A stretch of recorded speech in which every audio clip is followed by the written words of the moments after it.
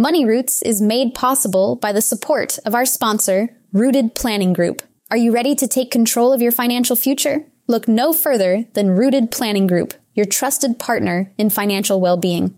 At www.rootedpg.com, you'll discover a wealth of resources and expertise to help you thrive financially. Rooted Planning Group specializes in personalized financial planning, investment management, and retirement strategies. They understand that every financial journey is unique, and they're here to guide you every step of the way. With a team of experienced advisors, Rooted Planning Group is committed to helping you cultivate a secure and prosperous future. Visit www.rootedpg.com today to learn more about how Rooted Planning Group can help you grow your money roots.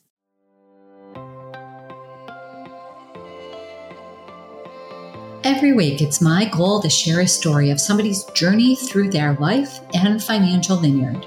We take you from their roots to the journey of their vines and the influences in the air that help craft their delicious lives. Like wine, life and finances have different palates and should be celebrated and not judged.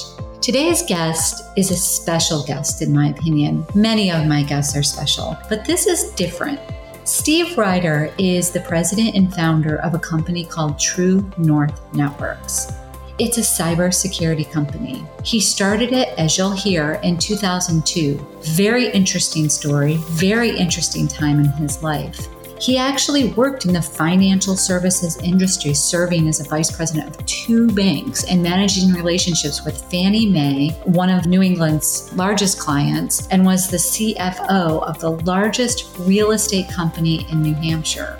He's been to El Salvador and Ecuador more than a dozen times, not only building houses with his local Rotary group, but volunteering his time and donating equipment to many local schools in those countries. Steve really wowed me with some tips that top 3 tips that he thinks everybody should be aware of. So grab your favorite beverage, sit on back, and sip away. Well, Steve, thank you so much for taking time out of your busy schedule and sitting in on the show today. Thanks, Amy. Thanks for having me. I'm looking forward to having a conversation with you. Yeah, well, I think your vineyard is intriguing. When I always talk about wandering through different vineyards, I think had I known the analytics behind what you do at like 18 or 19 years old, then I may have pursued that as a potential career, although I absolutely love numbers. So I don't know if I would really make that change or not, but it's the analytics behind it that intrigue the heck out of me when it comes to cybersecurity. But before we get into your journey and your story and the formation of your vineyard, I love to ask my guests, I guess, a welcoming question of, do you have a favorite wine? Well, I'll tell you a funny story. I have done some volunteer work in Ecuador, and while I was down there, and I was trying to look it up before we got on this call just to see if I could remember. I know the name of it. It was called Trio, and I can't find it anymore. But it was a wine I bought in Ecuador. And at the time, I actually brought some back to the United States because I couldn't find any in the United States. And it was a blend. It had Malbec in it, but I forget the other 2 blends that were in it. But it certainly had Malbec because it is one of my favorite flavors of wine. And I would say it was a unique blend of wines that I really enjoyed. I was doing some volunteer work down in Ecuador, doing some computer consulting for some schools down there. And wow. I really enjoyed it. How about you? What's your favorite? My favorite wine changes based on, what's going on and the time of year. I'm a big rosé fan in the summertime, and my favorite rosé is from a vineyard up north called Préjean. My favorite Cab Franc probably is a toss-up between Lakewood from Seneca Lake and Bully Hill, who is not known for their dry wines at all, but it's probably one of my favorites. So then if you get into the Malbecs, anything from Argentina, from that region. although I did discover one from Berkeley out of Texas, out of Lubbock, Texas. That's a Malbec. So, it depends on the day, the size of the glass and the mood that I'm in, I think. Right. Yeah. Depends how rough a day you had and whether that's right. whether you need a full bottle or a half a bottle, Yeah, that's right. You got it. So I'd love to dig into, so for how we met, just so the listeners have a little background, is every year I've gone to a conference that is XY Planning conference. This year it was in St. Louis. And I happened to be doing a little presentation for other planners on, some things that we've done at our firm that are, trying to protect our clients' data. And we were wandering through the exhibit hall, and I came across Steve, who happens to be I would call a cybersecurity expert. And so he and I geeked out a little bit. It was one of the best vendors that I spoke to.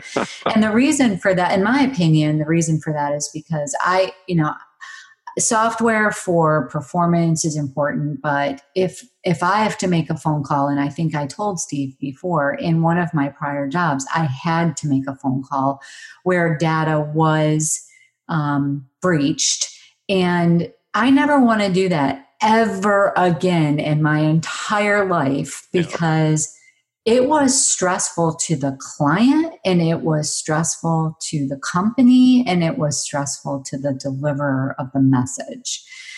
So I just am very sensitive to that kind of topic and that particular issue, as we all should be as financial planners. But I think particularly sensitive because I've actually lived it and don't ever want to have to go down that vineyard row ever again. Yeah, understood.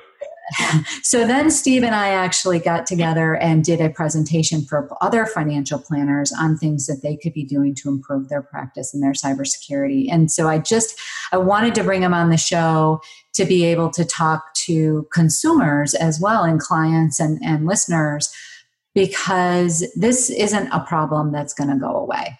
No. This is going to continue to be a bigger and bigger problem, and people like Steve and any little tips or experiences they've had is going to be very critical in our lives. So I just wanted to give that background, and I would love to know, Steve, how did you get into this profession? And you're clearly passionate about it. So kind of tell us about the formation of your vineyard.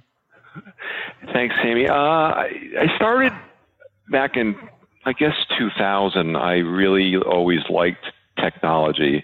My background is banking and finance, which makes it a natural fit for supporting the financial services industry. So I was vice president of a couple of banks. I worked for Fannie Mae. So I've been in the industry for a number of years. And everything I did, I always leaned towards technology. And back during the Y2K crisis, we're replacing all these computers, and I had to work with technology companies to replace all these computers. I always liked dabbling in it. And so my final stint was the CFO of a large real estate company. And I just decided, this wasn't for me. I wasn't feeling like I was being fulfilled or going anywhere. So I left that company. I took 6 months off. I went to school. I attained 3 different certifications in technology. And then I just wasn't sure what I was going to do next. So I got these certifications, and I thought I would try to go work for a company, but it was in 2001 and nobody was hiring. And I actually worked for a company for a couple months, and I didn't get paid. I just said, look, I know they had no money to pay me, but I said, look, how about I help you out and work here? I just want to learn more. And they didn't even have enough work for me, not getting paid. So I ended up starting off my own and struggled for multiple years. I joined up with a partner. We continued to struggle until late 2002. I ended up buying him out. And then, this is now, I mean, we were together literally for 6 months, and we thought we weren't going to make it. I bought him out. I offered him a job. He stayed on for another year, and finally, we finally turned the corner. We were having some technology on remote access and SSL VPN technology that was early on in the adoption process, and a lot of companies weren't using it. So it was kind of our method of the madness, was to get into companies and then ultimately, do what we're doing now, which is managed services. And ironically, how I made a living back in 2002, 2000 through say 2005, I don't make a single dime almost on what I was doing back, 15 years ago. So the whole business has changed, and we've had to change with it to, be relevant to our clients and the industry. So, I mean, starting your own company, that's a nice little challenge to the vineyard. Yeah. And a little more insanity. I mean, I guess having done it, completely understand. Yeah, sure you do. What was, so you said that you were partners for only like 6 months, and then you ended up buying him out and he was hired on. Was it that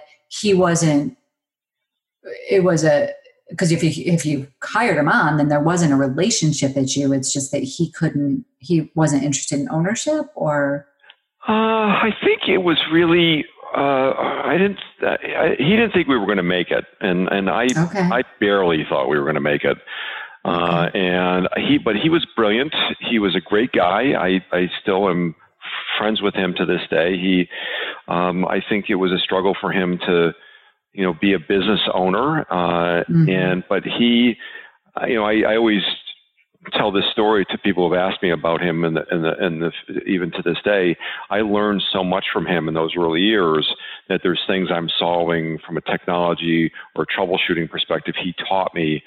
So the relationship, even though the partnership didn't last, what I learned from him has been invaluable over the years. So everything happens for reasons. I bought him out for the money he put in the company. I mean, the company was worthless. I mean, we were losing money hand over fist, and I think my wife was like, "Are you kidding me? Why don't you just shut the company? Why don't you go get a job?"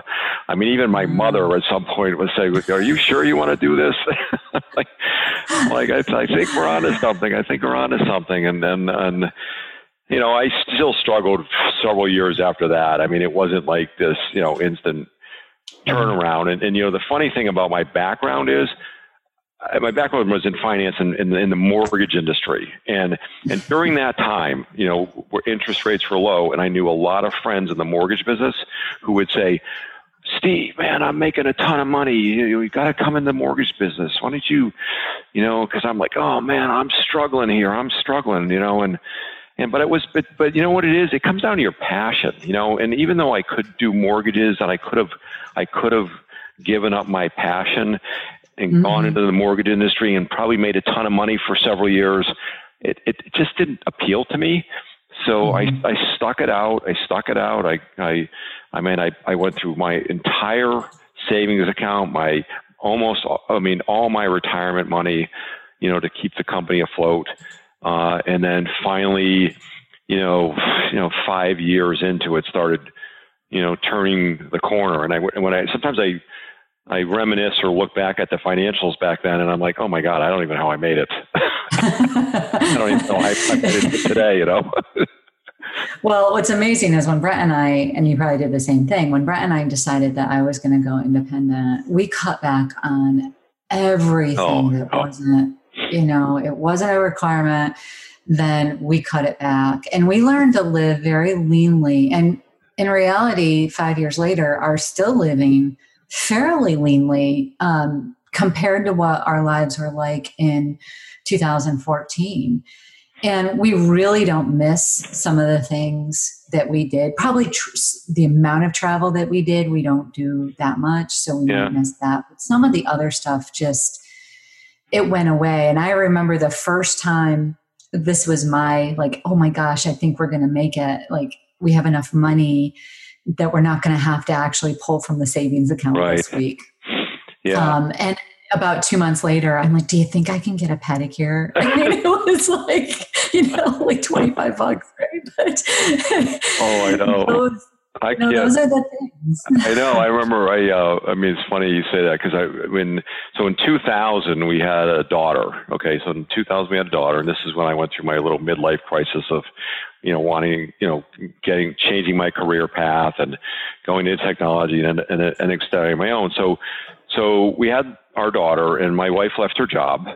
So we went, from the typical dual income, no kids back in 2000 to no income with kid. And I don't remember the year, but I'm thinking it was around 2004 or 5. It's one of those years where literally my tax return was zero. I had nothing. I had no income. I mean, it was just like, again, we were living off savings. I mean, fortunately, we were frugal to save money to prepare for this day, but you still, no matter how much savings you have, it's really difficult to start going through it and it disappear, disappear. And eventually you say, if it keeps disappearing, I'm going to have a problem, but anyway, so it's interesting to look back at it and to where we are today, And so they say, from everything that I've read about grapes, that a drought actually makes a better grape than, having too much abundance of rain or anything like that, because the mold will get to it if it's too rainy, right? Mildew, where the grape will conserve if there's a drought, the grape will conserve, and the actual wine that comes out of it tends to be better because it's been more stressed. So when people like you and I talk about our business ventures and thankfully coming out on the other side and how sweet, and when I say sweet, I mean delicious, the wine actually becomes once the business starts to succeed, and you can see the hard work that you've put into it. The thing that people forget, and I don't know if you've experienced this or not, but I've had people walk up to me and say, "Man, you're an overnight success." I'm like, it just took me 25 years,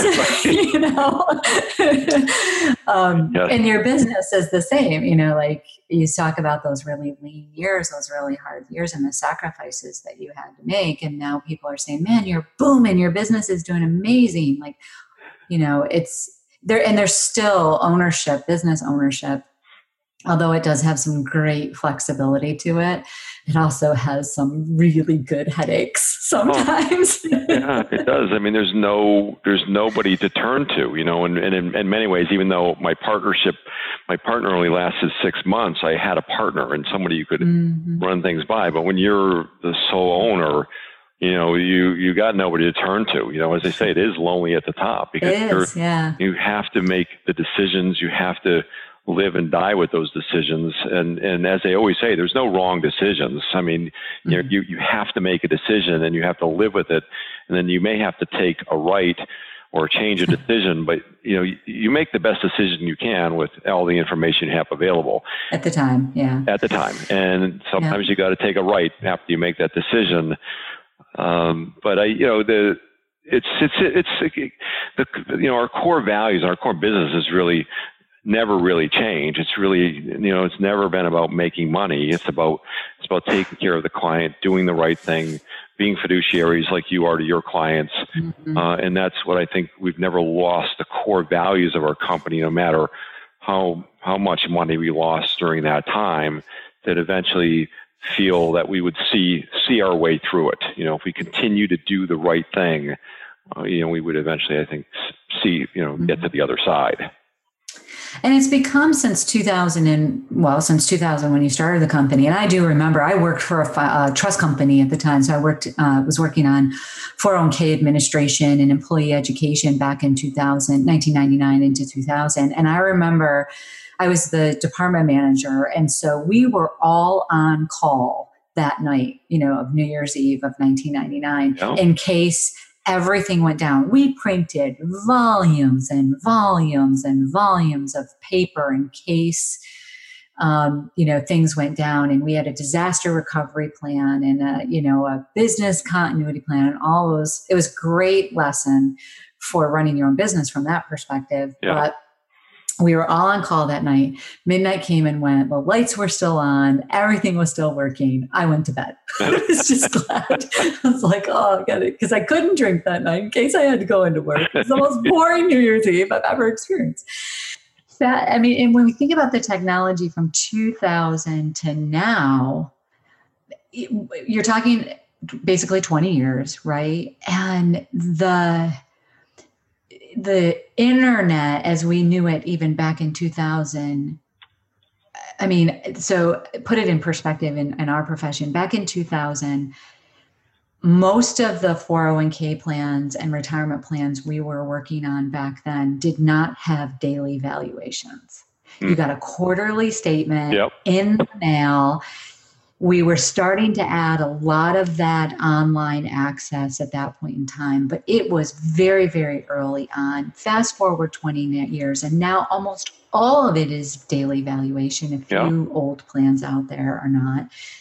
But it also raises the risk of people wanting to go through and get data because, that's what everybody is living in. So you went back to college and got several certificates in a field that you were very passionate about, started this company, and mentioned the F word, as we call it and we say that is a good thing in our world, by the way, fiduciary. Yeah, absolutely. And I don't know if you ever saw the XYPN t-shirt that they had a couple years ago, but it says on the back of it, we're a big fan of the F word. And then underneath it says fiduciary. Oh, that's great. So I love all my XYPN t-shirts. They all have great things. But tell us a little bit about what that actually means. So when we were doing the webinar together and you were explaining a few things to some of the other planners, tell us what that means to be, a fiduciary in your world. Yeah, in my world, I think it's similar to yours. We have to make money, right? But it is not our purpose. It is not our goal. Our goal is to do the right thing, take care of the clients, make sure we're transparent. If we mess up, we tell the client we mess up. If we need to tell the client that we're not the right fit. Nothing is about making money. It's about really always suggesting and recommending the right thing. Early on, when I started doing work with financial advisors, there was a gentleman who sat me down in the fee-only part of business, and he said, Steve, if you want to be in this business, you have to treat me, and I don't mind paying you for your service or your knowledge or expertise, but I don't want to pay you for any product you sell me based on a commission, right? So it's similar to investments, right? You don't want to make commission and put people in high earning, commissions because you're making more money. So it's very similar conversation, which is, in my world, right? Don't sell me a Cisco this quarter and a Dell the following quarter, IBM the next quarter, Lenovo the following quarter, because they're all giving you kickbacks and returns and commissions and they get better product. I want you to always, so in my world, right, fiduciary, always sell me the best technology at the best price and don't make commission on it, right? So that's what we do. I will always recommend the best product, the best technology, not because I'm making margin on it. Everything we sell essentially is at cost, not MSRP, but true cost plus 5%, and so that's what we do, right? And so I think it's very unique. And we're very unique that way because I think a lot of our competitors are making margin on everything they do. In addition, go ahead. I'm sorry. Go ahead, Amy. No, go ahead. I was going to say you work mostly with businesses instead of individuals, though. That's correct. That's yeah. Almost exclusively with businesses. I mean, we get involved with individuals who are owners of companies, or it's the typical. Can you help me out with this and that, and then we'll deal with individuals. Mainly we're dealing with businesses. Mm-hmm. And one of the things that I found very interesting in our conversations over time is that you're willing to help small businesses up. Like you said, even if you're not the right fit for them, you'll give them ideas and suggestions until they're the right fit. So, for example, if a company is too small, you'll say to them, well, you might want to try this. And when I say too small, like no company is too small, but if you think that it makes sense for them to go a different route, then you'll say, how you're designed right now, this might work well for you. You might want to go explore that. But here's where we feel we could bring value to you. Well, of course they're going to, hey, this person just recommended this. And when they're at that capacity, who are they going to call? You. And it's going to be a long-term relationship because you helped them out up front. Correct. And gave them the answer that could give them, help at their pain point at that point in time. But it's also about the education with you. And I think that's one of the things in my perception. I think it's really important as a fiduciary to make sure that we're educating people on things that we're sharing with them. So there's a lot of jargon in both of our professions. And sometimes when I'm dealing with your profession, I have to Google the words. Like, I don't know what they always mean. So I have to Google them and read about them. It's like sitting with a dictionary on one side of me and the language of security on the other.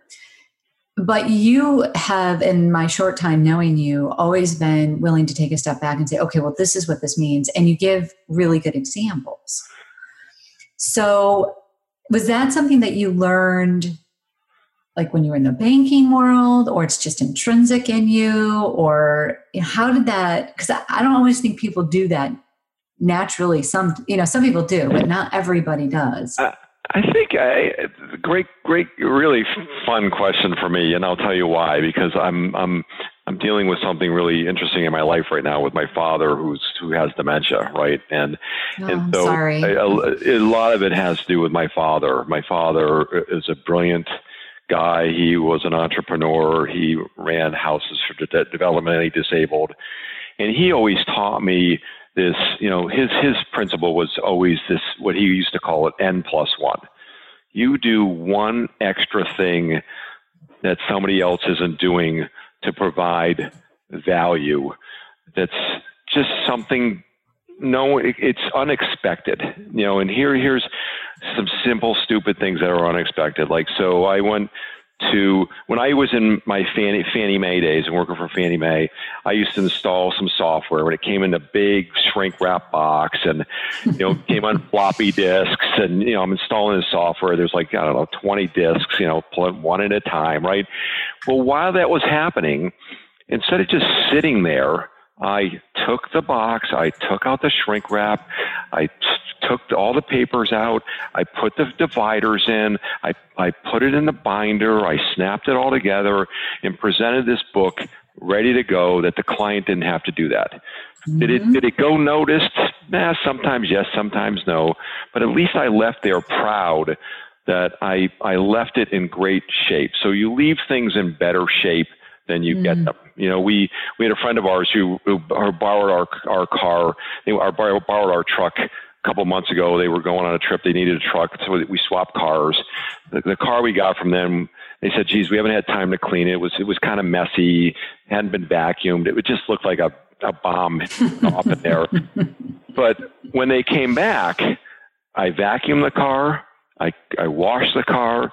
I had it full tank of gas, and I returned it to them in better shape than I got it.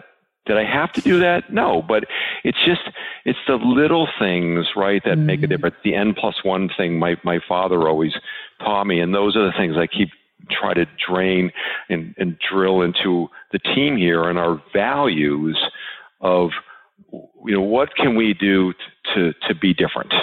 Because there's a lot of competition out there, and how are we different? And these little things just make a huge difference. So if you are bored and you are interested in swapping cars, I'd be happy to do that with you. You can drop it off with an empty tank of gas, completely dirty, and it'll come back in mint condition. Anytime, just let me know. You know, especially it's really hard down in Florida because you have all the sand. So I know, like, cry. As we're, I was talking to somebody earlier today before we hopped on, and they said, I think it's up to 22 degrees today. And they asked me what the temperature was. And I said, do you really want to know? And they said, yes. And I said, it's 75, but it's gloomy. I felt the need to explain that. I don't want to hear it. Maybe we should end this conversation right now. I don't want to hear it. No? So you mentioned that you have a daughter that was born in 2000. So she must be, she's out of high school at this point in time? She is. She's she's going to college at Florida Tech in Melbourne, Florida. Yeah, over in Melbourne, right. Yeah. And so, so the financial conversations that you've probably had with her are fairly interesting, I'm sure. Does she listen to Dad at all? She does.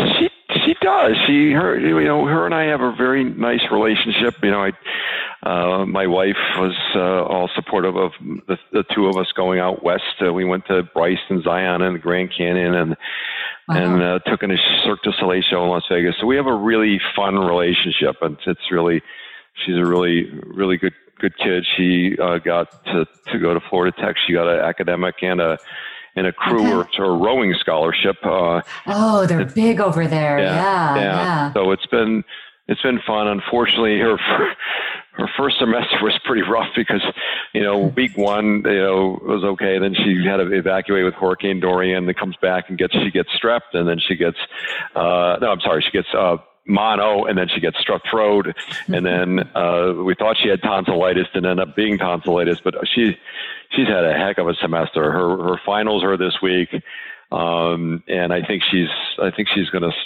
just skate by. It hasn't been a great semester, but I applaud her for hanging in there and sticking it out, and I think she's going to get through. Probably not with all the grades she'd like to get, but it is what it is. Life, you got to deal with what life gives you sometimes. Now, there's a group over there. I think it's called the Pink Ladies, if I remember correctly. That's a rowing group, and they support. They're a lot of them are breast cancer survivors. Oh, okay. And they started this group. I'll have to Google it and send you the information, but I know they row right. They row right there in the Indian Atlantic. On the intercoastal, probably in the intercoastal. Right? Yeah. And so I'll have to get you guys some information because she might be interested in participating in some of the events that they have. Oh, I'm sure she would. Yeah. So that's, obviously she stuck it out. She understood the value of her education, even though it was a rough year and the grades weren't what she wanted them to be, and not maybe what Dad and Mom wanted them to necessarily be, but understanding. Have there been any other lessons? I mean, starting a business, you have lots of lessons, but have there been any other lessons that you've learned around finance throughout the course of your life?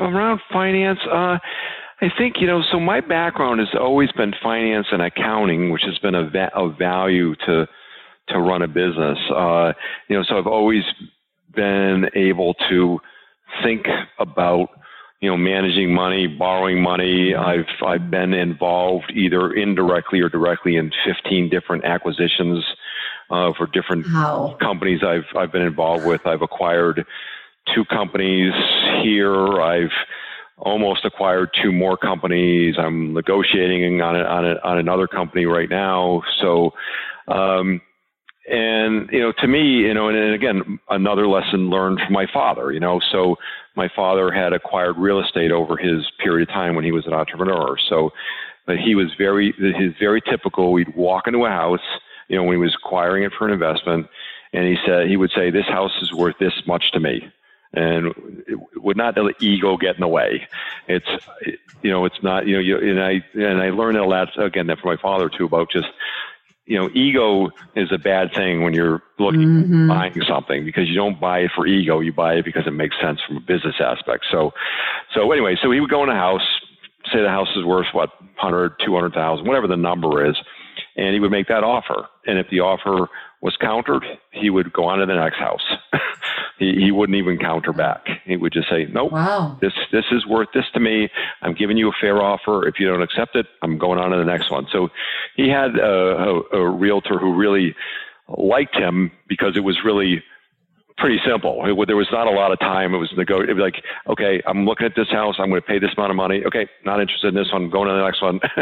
and he would not get really so tied to the house as an investment, but does it make an investment from a business aspect, from a cash flow aspect, not so much I want to buy it because I want to be a real estate mogo and I want to make ego about it, So that's interesting. I mean, I did not realize that you had acquired two. I knew when we talked, or maybe you told me and I thought you only said one. So you've acquired two, but you've not allowed that emotion to get behind it. You've taken it from the standpoint of the lesson learned from dad. I love it when our guests are sharing those kinds of lessons learned from their parents or grandparents or whatever it is. And being able to take that and then pass it down to the next generation, like to your daughter, or even, within your business, having that background in IT as well as finance really does help. I think a lot of times with small business owners, they look at the dollar associated with like what you do or any service that's out there, but particularly with what you do. And I think I told you that when I had my SEC exam, like what they call the startup exam, they asked me, like, do you feel that this is too pricey of all the things that you're doing? Like, does it take up too much time, or, what does it concern you, the price? I said, yeah, of course it concerns me, the price that I have to pay for this, but it's a much more enjoyable experience to spend the money on that than having to pick up the phone and call the client. Right. So being able to kind of pass that down to your daughter, even to say, sometimes you have to spend money on things you don't want to spend it on, but Correct. It's because it's the right thing to do. Correct. Yeah. Yeah, absolutely. I mean, there's times where we have, made mistakes, right? We all make mistakes, and we will make the client whole. Costs money. We lose money on the transaction, but it doesn't matter. I mean, you always do the right thing. I mean, always. I want to sleep at night. I want to do the right thing, and if we don't, then we make retribution for it, and we always take care of the client. Always. So, talking about always taking care of the client, if there were 3 tips that you could, doesn't matter what order of priority, but if there were 3 tips that you could say to people, just make sure you do this. Like, there's lots of other stuff, but if you could just do these things, you would just protect yourself so much more than anybody else's. You ready? Yes, I am. Taking notes. First and foremost, anything you can possibly do for any access to anything. Okay, so whether it's Facebook, Amazon, email, your bank, your financial accounts, anything you can possibly use what's called multi-factor authentication is really, really important. Multi-factor authentication is, you type your username, you type your password in, and then you can use, free services like Google Authenticator, Microsoft Authenticator. There's services that you can do. They put up a little scan code, and you can scan right in and get a second factor authentication. So I use it for almost everything I do. My GoDaddy account, my LinkedIn account, my Facebook account, my Amazon account, anything I can possibly do. And the most important one, bar none, is your email, because the bad people, the bad guys, are what they do is they're phishing. They try to get you to, click on a link to get your email credentials. They get your email credentials to get in your email, and they start, trying to figure out, resetting passwords to accounts that you might have because they're in your email. They know the accounts you have. So if you have multi-factor authentication, and if you click on a link and you give up that password, at least with two-factor or multi-factor authentication, they cannot get into your email. Really, really critically important. I talk about that a lot, and we are pushing more and more of our clients to make sure they do those things. And it can be done at home. It can be done at home. I mean, for home users, Gmail. I have two different email accounts. I have a work email account with two-factor, and I have my Gmail account with two-factor authentication. And I forced my wife to do it. My wife her email got hacked years ago, and she just had a stupid easy password, and it got compromised.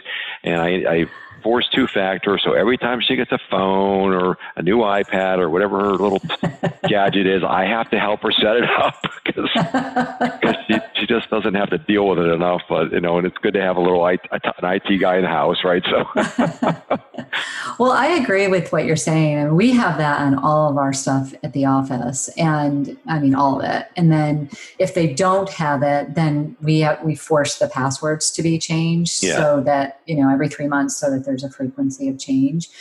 And it also depends on what the data is, but still, email is one of those things that I think a lot of people are complacent about. We always tell people, don't send us anything with your social security number in the body of the email.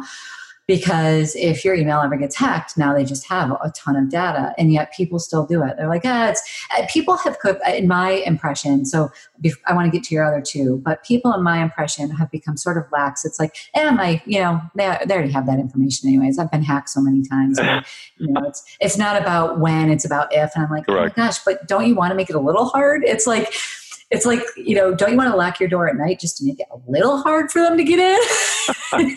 So that's number one. Number two. I'm going to say, can I give you like a 1A?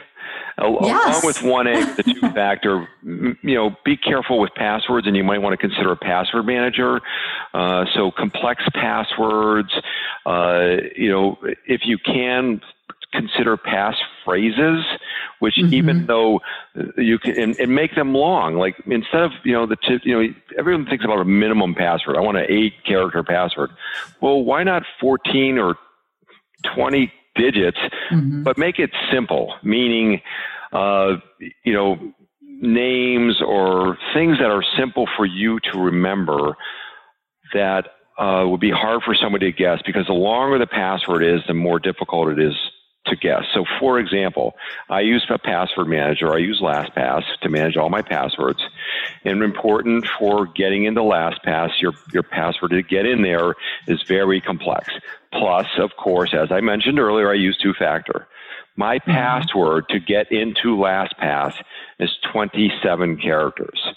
Now, I say that, and people may say, "Oh my God, you got to be kidding me!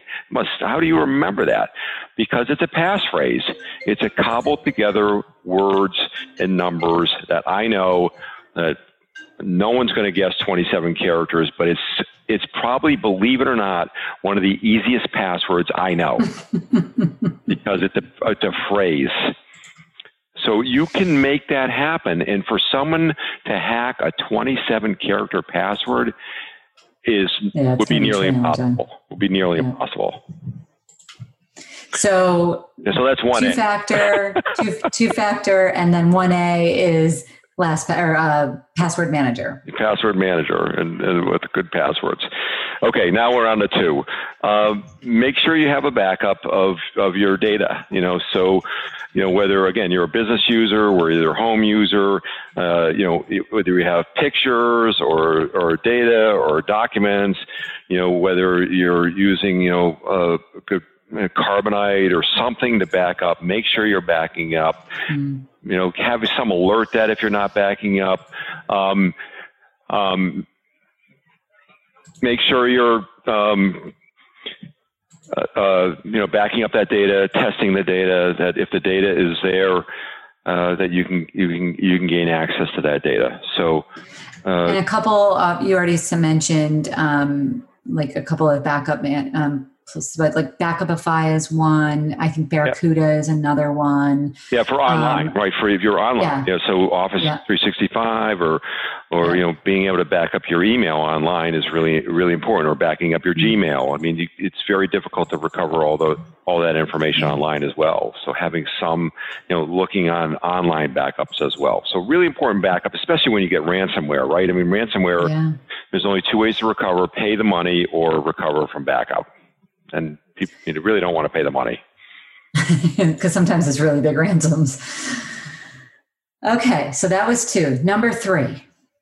Number 3, to me, is really just educate yourself on being careful of what to click on and being careful. There's all these tempting things to click on, whether it's with your email, whether it's in social media, whether it's on, even MSN or any website that a lot of times all these pop-up ads and all these things that are tempting aren't good things to click on. And, you can use, and again, I'm going to go with 3A here because I think it'll help is a product I know you and I have talked about is a product called OpenDNS. And it's really difficult to describe this over a phone call. But, if you go to opendns.com, there's a free link on there to show you how to use it. But OpenDNS can help you with, it's the phone book of the internet. And so this company was owned by Cisco, will look at bad websites. And if you use their servers to resolve websites, it will block bad servers. So in the event you do part 3, which is you click on a bad link, part 3A of OpenDNS can help you block it and not download that link by accident. Which is really important. Really important because you know what? We all get tempted. We all see these crazy little things, and they prey on our vulnerabilities. And that we'll click on these things and hope they get access to our computers. Well, and they're tricky too, because sometimes it's coming from, and they've gotten really good at it. Yeah. So sometimes they come from a service that you use. And it used to be like a financial institution a lot of times, but, and you could usually see some errors in those ones. Right. Like maybe the pronunciation or the language is a little off or something like that.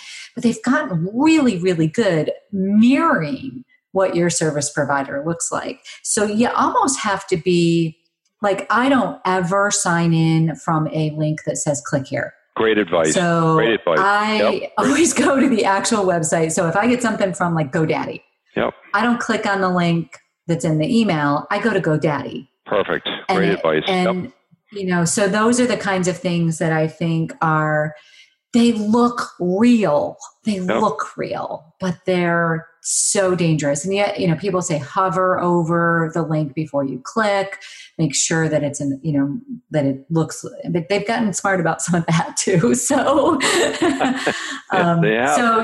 be very careful. So you're saying, go explore OpenDNS and go to that website, explore it, see if it's the right solution for you. Yeah. So if nobody walks away from this podcast with anything else, they've gotten 3 fabulous tips.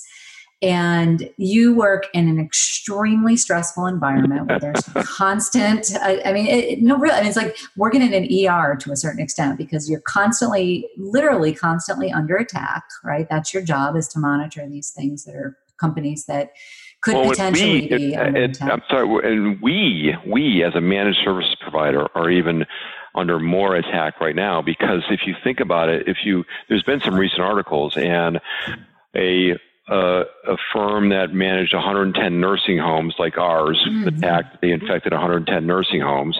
This past week, a firm that manages 100 dental offices was attacked because they get into the managed service provider like us they get 110 nursing homes, they get 100 dental offices. So, as you're saying, it's stressful. We're constantly under attack. Companies are constantly under attack, but now companies like mine are even bigger attack targets because we have the keys to multiple kingdoms, Yeah. So what do you do to de-stress? How do you recharge? Are we going back to the wine conversation? Is all things lead back to wine? For me, my little world, yes. Yeah. I'm not, as I told you before, I'm not a huge wine drinker. I do Malbec's my favorite. For me, get outside. My wife and I just joined a tennis club. I used to play tennis a long time ago. It's nice to play tennis again. It's ski season up in New England. In the summertime, golf or bike or hike. I like to hike in the wintertime up here because there's no bugs. So get out for a walk, out for a hike, snowshoe, ski, get outside, travel. I do travel a lot for work, but travel for fun, those are things I do. What do you do? What do you do for stress relief? Back to wine. Well, there's a couple things. I do love a glass of wine. There's no, but a beach always just stresses me, any kind of beach. And also just like when we're up north, if my husband and I can just sit out on our back porch and look at the water. Our house sits on a pond. So I think it's that that water. Oh, water. Yeah. We have a house on a lake. We have a house on a lake in the summertime. I go out there and it's just, I can feel my blood pressure drop, being out on the lake. It's just, I don't know, something about water, it's something about water. Just relaxes you, even if you're not on it, just being near it. Yeah, just being near it. Yeah, there's something about that. And, add a glass of wine and some good friends, and that's the perfect life. That totally distresses me. Yeah. Thank you so much for taking the time out of your day and being on the show. We're so honored that we know you're really busy. We're so honored that you would do that. We're going to have some information in the show notes about your company and how people can reach out to you. To explore if it's a good relationship and a good business venture for them to form a relationship with you. We really, really, really do appreciate it. It's a great conversation. And every single time I talk to you, I learn something. So thank you so much for your time today, Steve. Thanks, Amy. I really appreciate you having me today. I really enjoyed it. Thank you so much. And that will about do it for today's episode of Wine and Dime. You can contact Amy through the website, www.rootedpg.com or amy@rootedpg.com. You can also follow us on Facebook and Instagram @rootedpg for the latest news. And if you have any questions, comments, or topics you would like to hear about, feel free to let us know. And don't forget to rate and subscribe the show wherever you get your podcasts. And again, thank you for listening, and be sure to tune in next time.